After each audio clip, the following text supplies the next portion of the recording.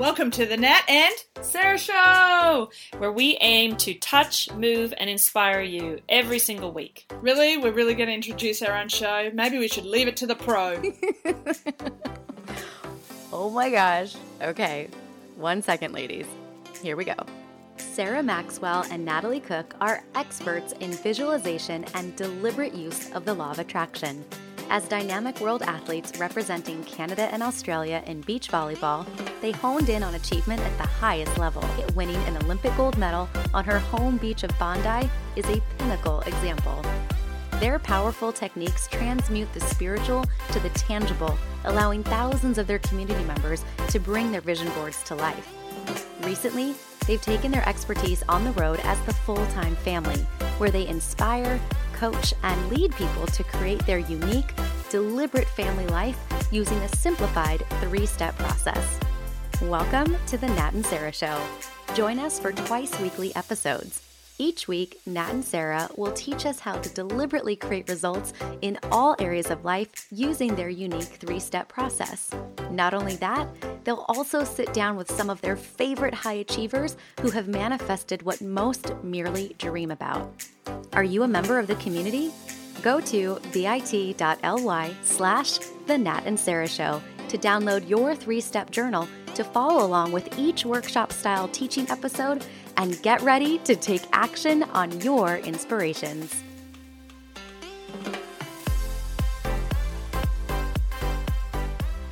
Today, we continue the conversation with an erotic artist. Yeah, I know. You can't imagine me interviewing someone with this resume. But wait till you hear the whole story and you will understand why I had to bring her journey to the light of day.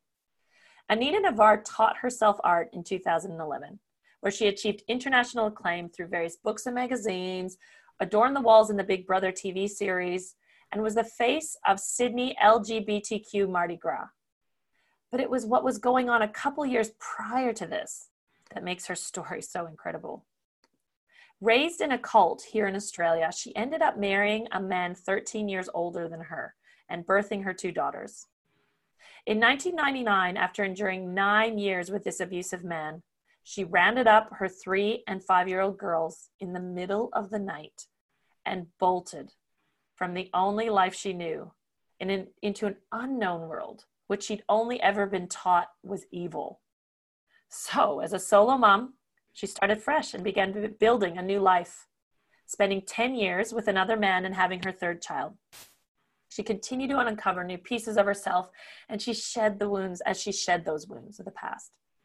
With her art, she is bold, brash, and not afraid to test the boundaries.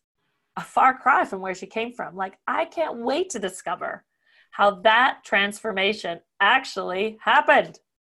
So thank you, my friend, for opening up to us all and sharing how it can be possible to completely morph yourself into a new person. So I can't wait to get started. How are you feeling? Great. It's good to be chatting to you. Woohoo! Let's do this. And, yeah, I know we're audio here, but if you were visual, this is one lit up woman. I met her in a course and I just thought, I just need to know what the light is behind this woman. So she is beautiful, she is engaging, but there's something deeper.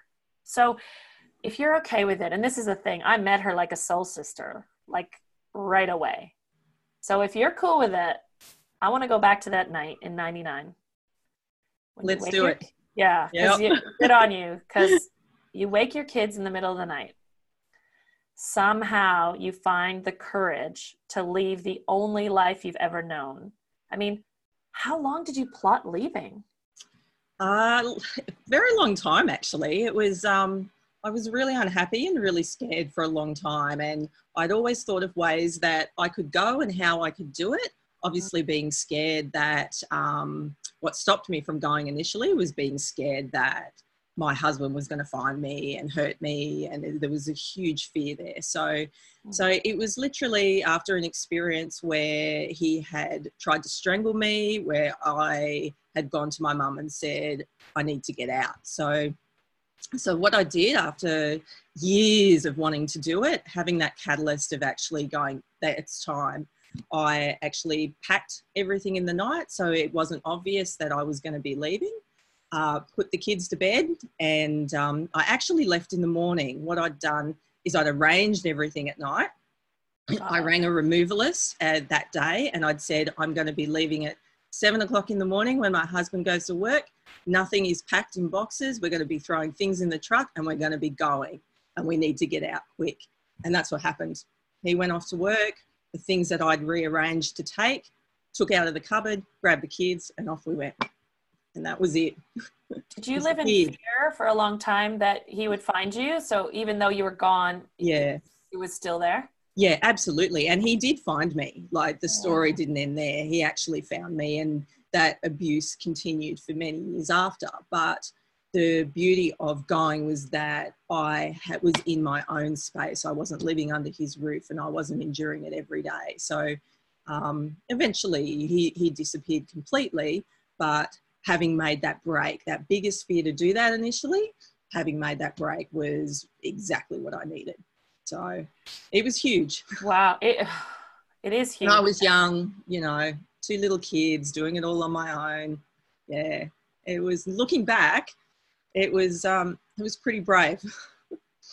Yeah, like one of the most bravest things I've ever heard, actually. And I was really just blown away that, like, the person that I was sitting in front of had done that, because you're just so lit up and there's like a happiness that pours out of you and you think, gosh, how did you endure that? And I mean, was there something about, in terms of the abuse and what you experienced, I want to talk about the cult and beliefs, but I do want to know, was there something about the fact that he was so much older than you? Was there kind of like this domination inherent in the setup of that marriage? Look, I think growing up in the cult, I was very naive. So, and even though I grew up in a cult, I grew up with parents that were very, very loving. So I'd never experienced any domestic violence. I didn't know it existed. In the cult, we weren't allowed to live with our partner before we got married. So I didn't actually really know this man. And he grew up in a family completely opposite to me, of domestic violence and, until they were bruised and bleeding as kids. And it was pretty horrific what he'd endured. But I didn't know any of that until I had married him and moved in with him. And then his issues, then I suppose, that projected onto me. So I was just in shock.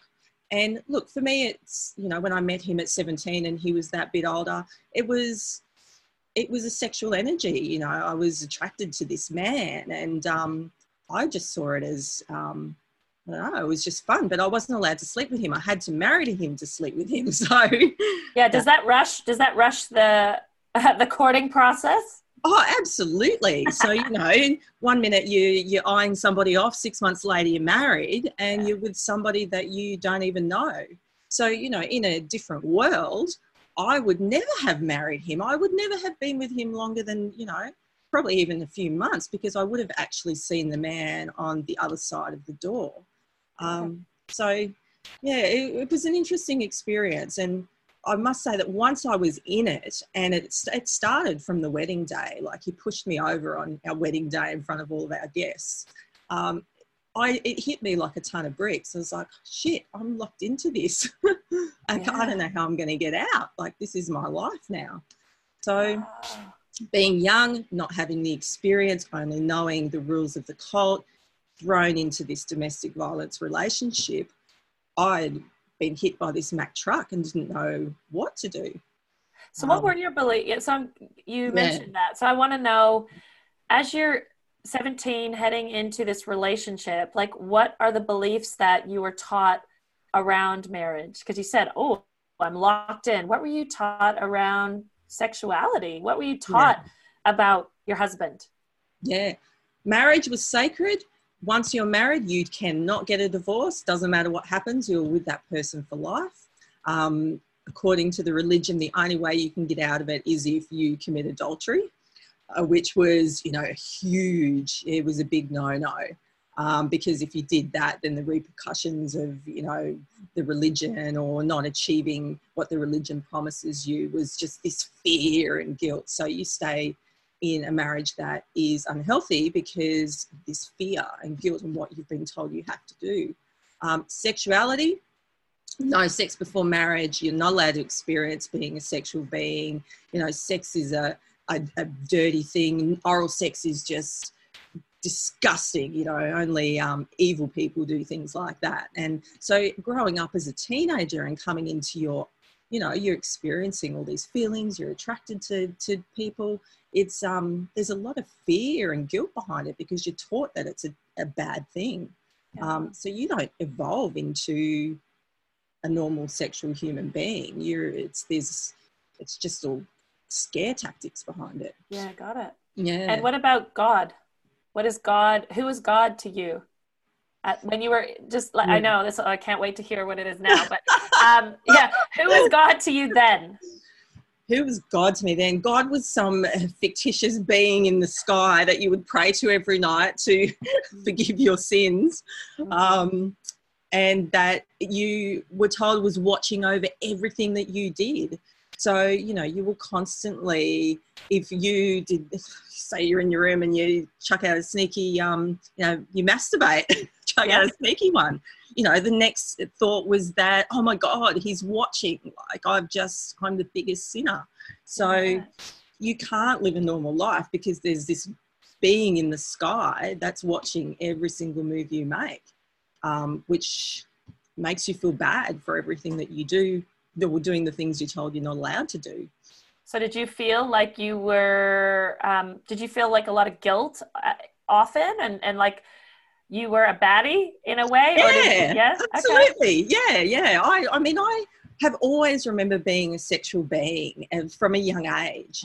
I was always fascinated by it coming into teenage years. And so there was a lot of this energy that I was suppressing. I was so repressed. And so when thoughts would enter my head or I would do something that I wasn't allowed to do or that I was told was wrong, guilt through the roof. Yeah. So it starts to shape you as that you're a bad person, that you're doing the wrong thing. So I didn't contemplate asking this question till now, but imagine you thought about a girl named Anita who was an erotic artist back then. Who would she have been for you and your family? Yeah. She would have been a sinner. Yeah, she would have been somebody that you would never talk to or go near. She would be evil. And the world, you were taught that the world was full of that, full of people, full of Anitas out there. And so you had to leave and start fresh as a mom. How did you navigate that? Like, it must have been really fear-ridden about people. Like, to you, they were all these evil entities. How did you navigate that? Yeah. Look, it was huge because when you leave a cult, because they've segregated you from the outside world and they've told you everybody's evil, you're then thrown into a world where you know nobody, and your perception is you're so scared because you don't know who to trust or who to talk to, and you're still scared to talk to people. So for me, navigating that, look, having the children was good because it gave me attention to just spend time with them and, get our little house sorted and get back on track together, as opposed to being completely alone. So, I had the unconditional love of these two beautiful little girls. So my attention was diverted somewhat, but I then had to start integrating with society, and doing things, taking the girls to, daycare parties and things like this and meeting other mums. And so it was tricky at first because you're a little bit socially inadequate. You, for what you believe or what you've experienced is so different from the outside world. Yeah. But I must say, it didn't take me long. I always carried, probably for about 10 years, I carried the guilt of, am I doing the right thing? Is somebody kind of God going to come and get me? Because of the way I'm now living my life. But I integrated, probably it took me about a year. And then I started to really see that what we'd been told about the outside world was just total bullshit. Yeah, And wow. there were Saw awesome it. people out there. There were people that were more trustworthy and loving and, you know, empathetic than the people that were in the cult. It was a complete crock of shit, really, what we've been told. Yeah. So once I realised that, it was a beautiful thing. And, you know, I then started to, that's when my life really changed, because I then had the trust to throw myself into this world I had never known.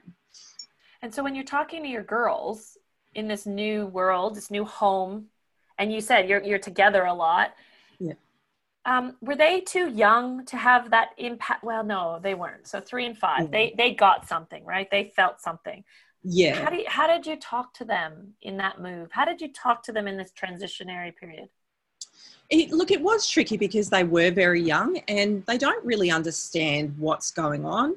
And even though their dad was abusive, they didn't understand, like they would miss him as well because he was always there. So that they struggled a little bit initially, especially when he had found me and he wanted to see the kids. And they struggled with, you know, why couldn't they go with dad? But as they got older, it was great. You know, it was giving them that love and, you know, really trying to talk to them the best I could at their level to keep them safe and help them understand. It's now I see the repercussions of that.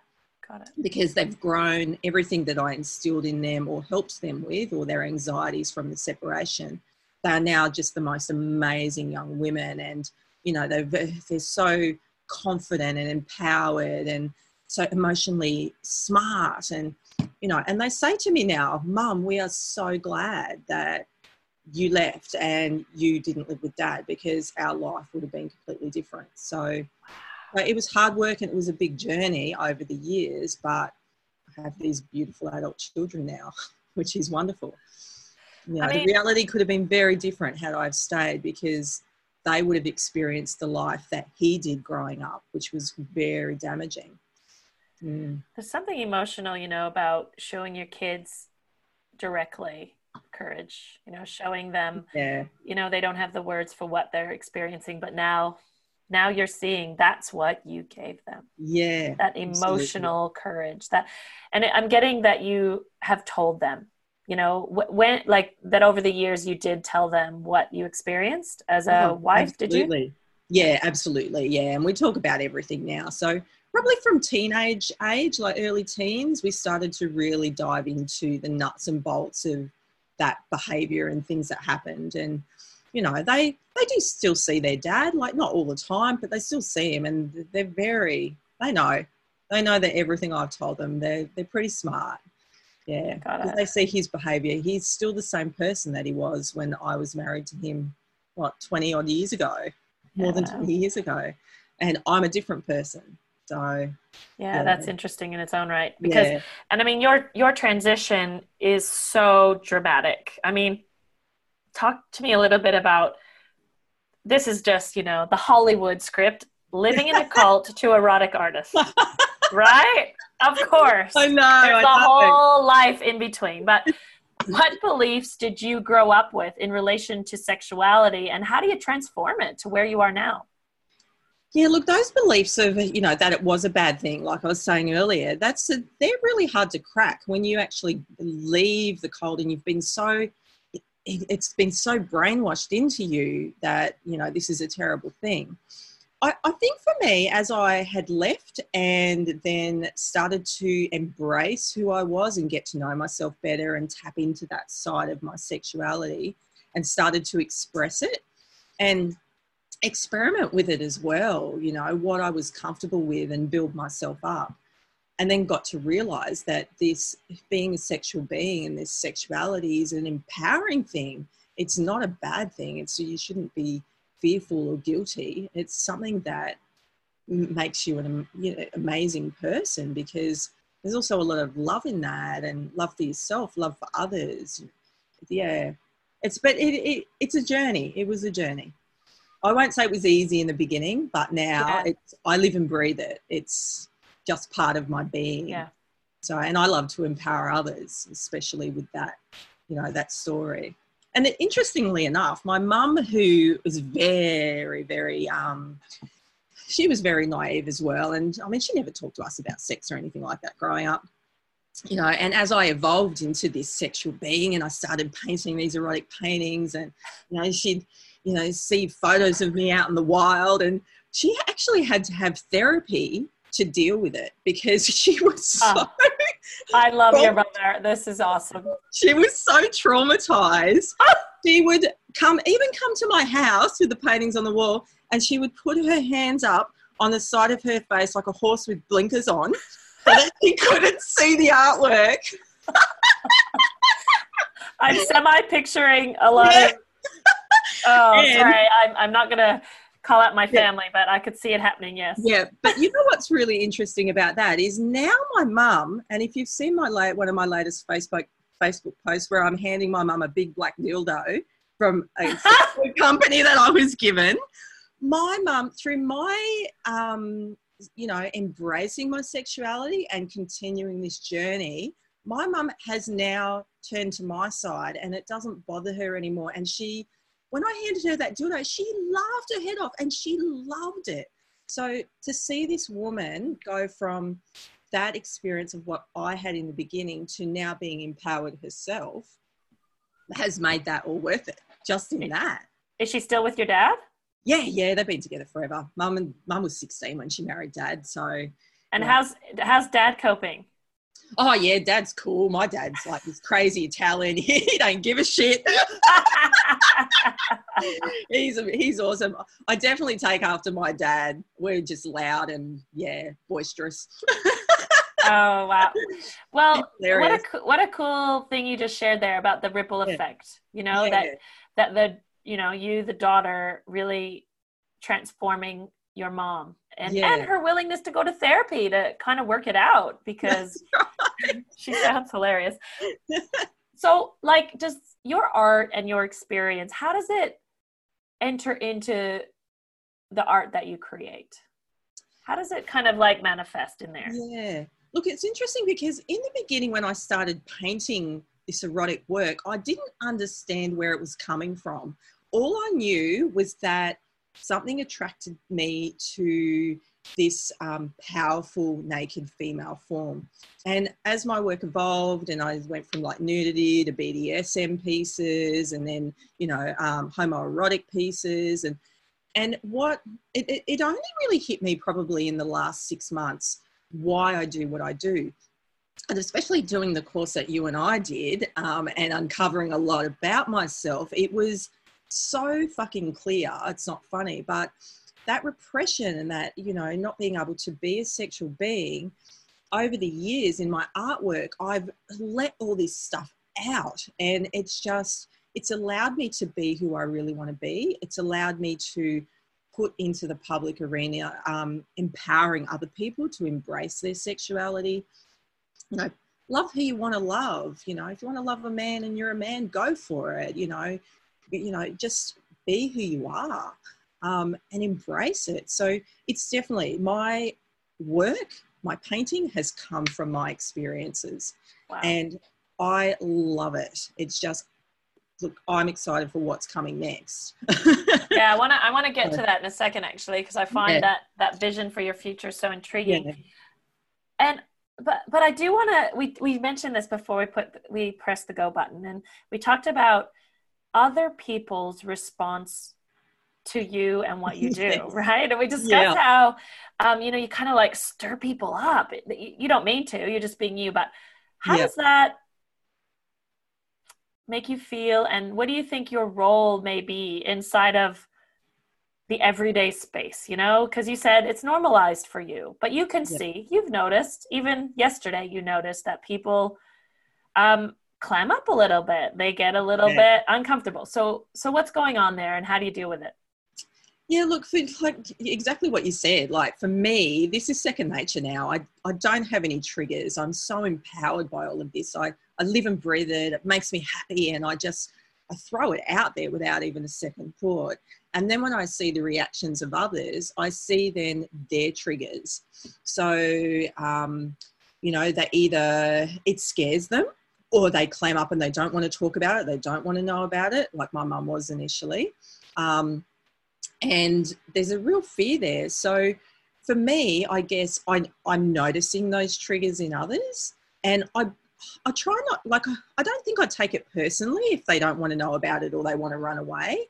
I guess for me, I just want to know how to tap into that to also help them with their triggers. And I hope through my work over time and where it ends up and talking to people about it that I can help others, like, you know. Yeah, because I think you have a very unique journey, which to me says you can speak to the discomfort because you were that discomfort, and you've transitioned there, which may not always be the case. Maybe it is, but I feel that you, whether you mean to or not, you may have a role there. You know, there's some form of journey that you take people on, whether it's your mom. That's right. As the test case one. Success, tick, mom. That'd be awesome. That's your website. Guinea pig, mom, success. Bring on the others. But yeah, I do think life is bringing that your way. I did tell you that before, that not many erotic artists would be sitting in the room that you were sitting in yesterday. And that in itself is unique. Yeah, yeah. Okay, I have to ask you this because I'm dying to know this. Okay, so, let's do it. As this is, you know, the center of this podcast was based around dreaming and manifesting your dreams. Yes. So I do ask a lot of people who've achieved success in their life, what were your dreams for your life as a little girl? Did you ever dream that your life would look the way it does now? Absolutely not. What did you dream for your life? When I was a little girl, I was always, I created from the very beginning, as early as I can remember, kindergarten, you know, colouring in a big banana. Oh, there you go. That's and it turned black. My first memory. Yeah. A big banana, and I won this colouring competition. And I coloured that motherfucker to perfection. Oh my gosh. I know. Oh, and I was always creating. I was always either drawing or building things, or, you know, I was always entering in colouring competitions. And I always, as I grew up, I wanted to be a sign writer. So, you know, I wanted to paint buildings and things like that. But I never imagined being an erotic artist. I knew I'd do something in the arts because of that creativity I had. And I just fell into the painting side of things. It was literally one day, it was after I'd ran away from my husband. And I sat down with a canvas on the floor and some paint. And I thought, I might just paint a painting for my wall. And that's where it started. Oh, and wow. so it then just evolved from there. So there's something really intriguing about this. So there was a creativity. There was like an artist in you early days. And yet the erotic part of it, there's a bit of a quality to that you feel like, no, never imagined that. No. But somehow the bananas were coming in fast and furious. However they could get in there. Only thing allowed in the cult doors. That's good. Yeah. So where are you headed now? Like, what's the dream of? I call everybody a girl. You're still a girl. What's this girl dreaming these days? Look, my big vision, and I've had it for quite a few years, but I guess I held myself back because sometimes when you have these massive dreams, there's this little voice in your head that can say, oh, you're dreaming. Like, that's way out there. But after doing this course that we did and realizing that nothing is impossible, you know, it's basically the only person stopping you is you, and anything's achievable. So my dream is that I want to get this art out to empower people, but I want to take it big scale. So I want to tap into a community that has a voice, that is also empowering people. So for me, particularly, like I was saying, you know, the GLBTQ community, because, you know, there's so many people it's sort of against, or so much hatred for it, that I want to also empower people sort of in that arena to be happy with who they are and get it out there. So I want to go to America. And I've already started tapping into that, where I'm approaching people who are in that arena and saying, hey, let's collaborate and let's be a voice to empower this community and get this message out to the world. And so I'm just making it happen. And I got my first big commission from a queer artist over in Toronto. Yeah, so that's pretty exciting. But it's really not playing small anymore with this, you know, not hiding in a little corner and just painting my studio and, you know, hoping the world will see it. I want to be a voice and get it out there in a big way. Yeah. And what's the little doubter voice that comes in? What is it saying? It's a fear thing. It's a fear. It's a couple of things with it. It's a fear that what if you achieve this? What do you do then? Because it's the fear of the unknown. Once you get into this world, what's going to happen? The other fear is it possible to make it happen? So there's this push and pull. Got it. I can get away with getting the voice out of my head pretty quickly these days. But it does, you know, from your conditioning growing up, it does come in. So yeah, and I'm glad you said it, because I think that people can really relate to that voice, and I love that it's still there, but that you identify it, you recognize it, and you keep going. Yeah, that's right. There's something about verbalizing it, because just when you said that out loud, I thought, oh my word, it's exactly what you did. Yeah. With your kids, like the unknown, as if you don't know what it's like to head into the unknown. Yeah. And yet, you know, that voice can still tell you things like that. And yeah, that's right. Yeah. So I think people, thank you for that, because as people go for their dreams, they also have voices in their head. Yeah, absolutely. So, yeah, I appreciate that. And I just want to appreciate you for being so open and approachable with your story. There's something, I don't know why, but I do feel that there is something therapeutic about your journey for people. Yeah. And, you know, I know you have a vision, like you're pretty clear of where you're going, but, you know, there's a processional effect, I think, happening. That's what we learned at our course. And I just see these people showing up, looking very uncomfortable. And yet your smile is so big that it's irresistible. So thank you for opening up to me, allowing me to have discomfort and move through it. Yeah, of course you use that word. I appreciate you so much, and I look forward to deepening our friendship. It's beautiful. Wonderful. Me too. Thanks for having me. Thank you so much for listening to the show. Don't forget to join the community at bit.ly/The Nat and Sarah Show to download your 3-step journal and participate in weekly lives found only in our private group. Hold on. You've got to rate and review the show. And I know all the podcasts are always asking this, and in the past, I wasn't doing it. And the reason I wasn't doing it is because I actually didn't know how to do it. So, open your podcast player and click on our show from your library, not the Listen Now. That's where I was going wrong in the past. So now that you know how to do it, when you go there, make sure you give us a 5-star review. 5 stars. And then click on write a review link to actually write a review so that you can tell other people that we're legit and even funny, maybe a bit serious. So if you want to recommend this to someone, you have to put your fingers on the keys and send us a review. Thanks.